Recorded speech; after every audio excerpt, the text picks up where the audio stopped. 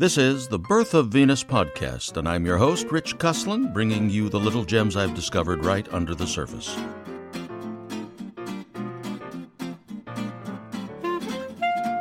This is part 2 of a 3-part podcast entitled The Treasure That Is Literature, Rereading for Self-Discovery. In part 1 of this podcast, I related that there were 3 self-discoveries that I gleaned from a single rereading of Middlemarch. 1. As a young man, I read myself into the young idealist, Dorothea. She yearns to epitomize a fantasy of holy scholarship that discovers secrets of higher being, embodied, so she thinks, in Casaubon, who becomes her husband.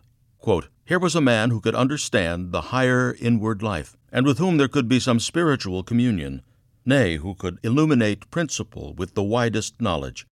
A man whose learning almost amounted to a proof of whatever he believed." End quote.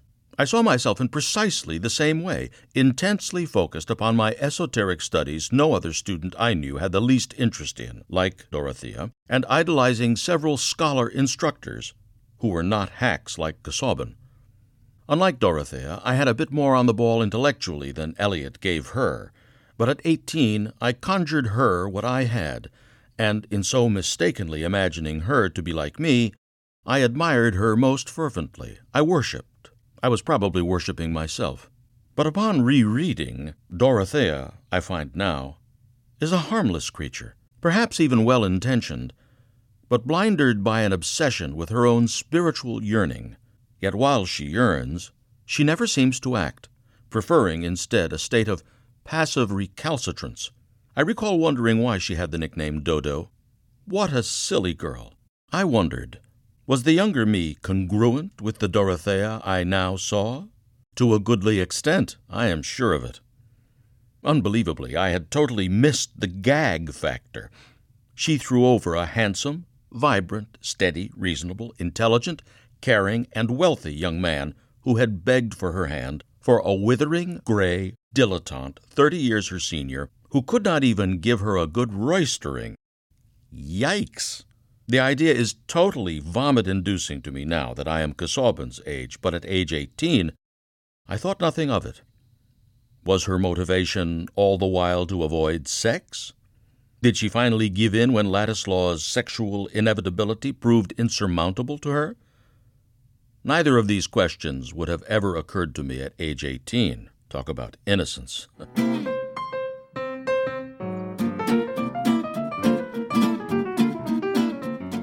2. Dr. Tertius Lydgate enters the novel promising great advances in medicine.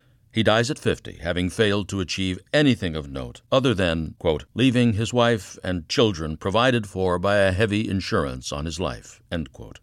At 18, I had only the most abject spite for him. I remember asking incredulously, how was it possible for a talented man of high ideals to fail? Lydgate must have been the progenitor of his failure, for it was certain to me then that the world was just, that talent was always rewarded, that ideals were achievable, that greatness was in the palm of one's hand for the taking, and that failure was the product of a weakness of will, a flaw in the person. To the 18-year-old me, the man who was not John Galt was Biff Loman. 20 years after I first read Middlemarch, and 20 years before today, I had achieved, if not none, but then very few of the high-minded goals I had set out seemingly so resolutely to achieve.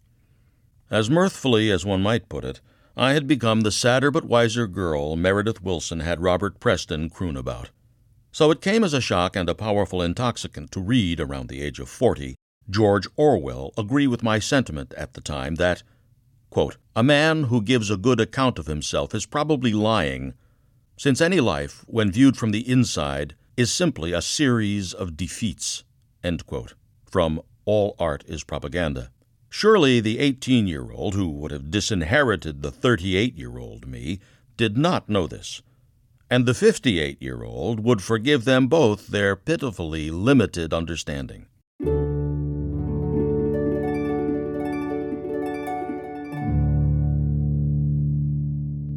Eliot did not give Lydgate the chance to renew and overcome. Where the writer fails her character is in the aspect of a male life that was unknown to her and is, in fact, poorly known by men even now. Daniel Levinson, in The Seasons of a Man's Life, a study of transitions in the lives of men, writes, quote, "Those who betray the dream, like Lydgate, in their 20s, will have to deal later with the consequences. Those who build a life structure around the dream in early adulthood have a better chance for personal fulfillment, though years of struggle may be required to maintain the commitment and work towards its realization. However, even after the midlife transition, which usually comes in the 4th decade of a man's life, some men are able to turn things around and yet achieve a full life in later years which fulfill the, quote, imagined drama in which he is the central character, a would-be hero engaged in a noble quest." End quote.